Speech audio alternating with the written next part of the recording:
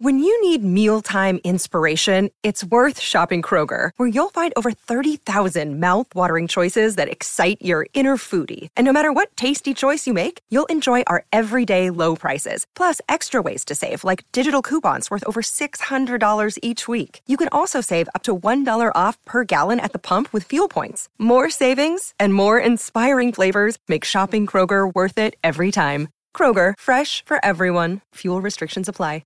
First and Pod, hosted by Danny Parkins and Andrew Filippone. Let's get to the Dolphins and Browns.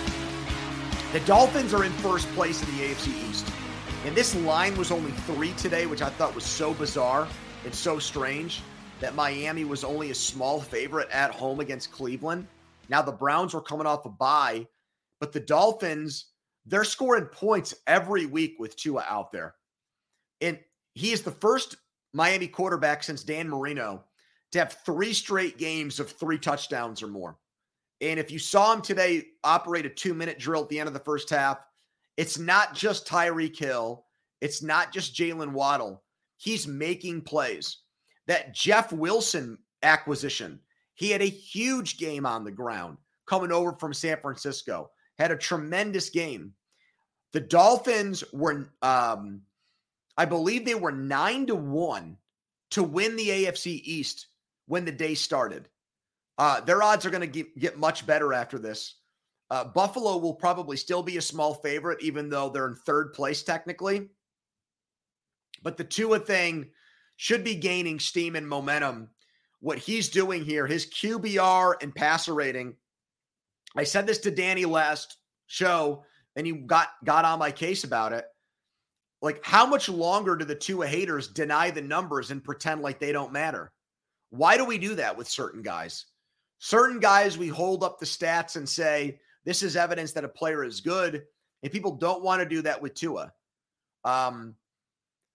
He's left-handed. It's unorthodox. It's not always pretty, but we've seen what their offense looks like when he can't play this year, and we see what they do as a team unit when he doesn't play or can't finish a game. And that's lose. So I think Tua should be getting more credit. Kevin Stefanski in Cleveland, I believe his last 17 games, they are 6-11. So the bloom is off the rose for him, but we'll see what they do. Next week is the last game without Deshaun Watson. They go to Buffalo. They'll lose that game.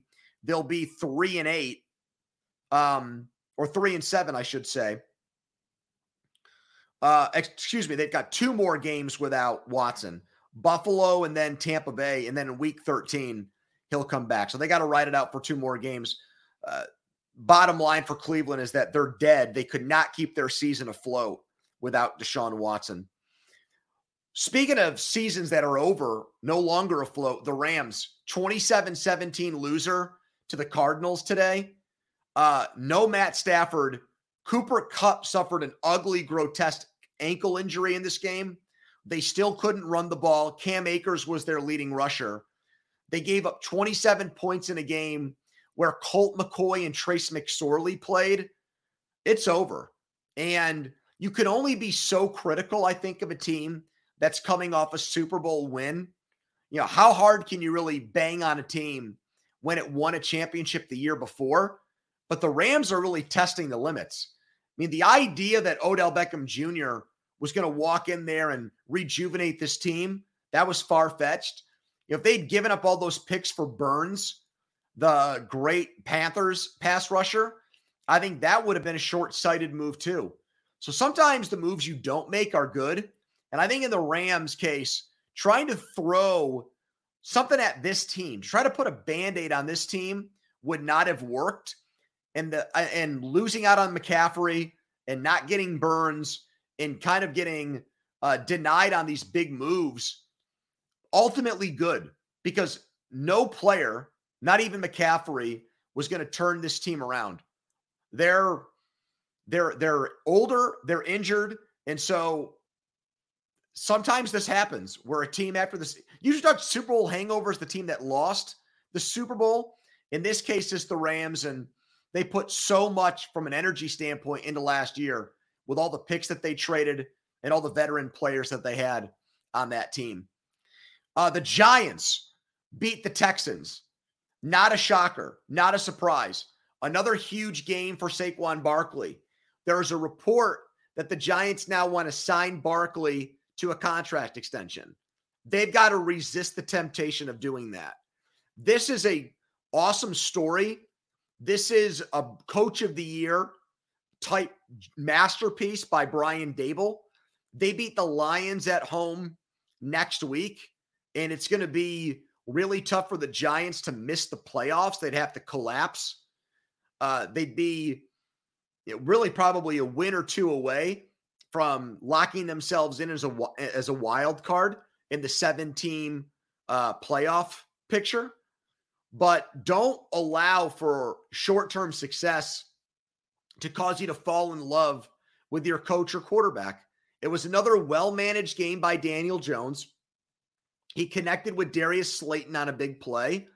And Saquon Barkley was the linchpin of their offense. He was the maypole. Everything they did revolved around him, and it worked against the worst team by record in the NFL this year. But, do not, under any circumstances here, give in to Barkley and give him a contract extension. You give him a tag of some kind after the year, or you just let him leave in free agency and take the comp pick. I think the tag is probably the better idea, though, of everything there. The tag, the transition tag, would probably be the best move. Monday night. Let's take a look at this Monday night game for a second. It's supposed to be a blowout. The Eagles are a 10.5-point favorite.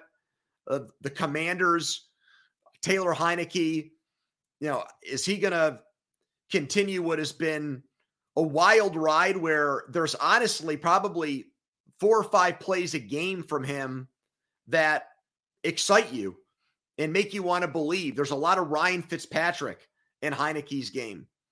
For the Eagles, I fully expect them to win. They blew out Washington, something like 24-8 earlier in the year.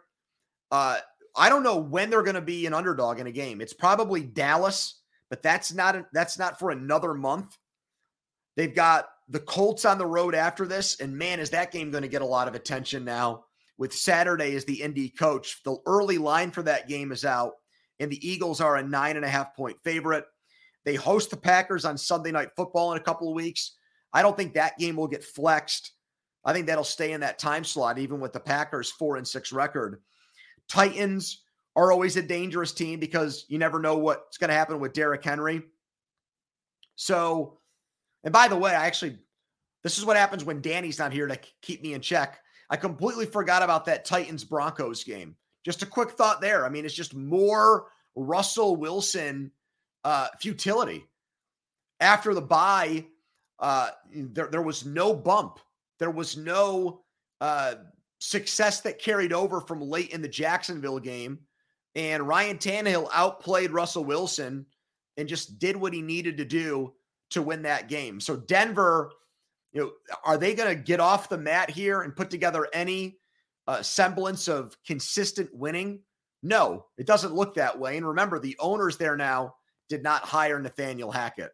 But last point, Spencer, this is why Spencer's so good at his job. He's getting in my ear and saying, dude, you haven't even talked about the game that from your market. That's right. Steelers and Saints. I did not hit on that. TJ Watt came back for the Steelers, and they are a different team when he plays.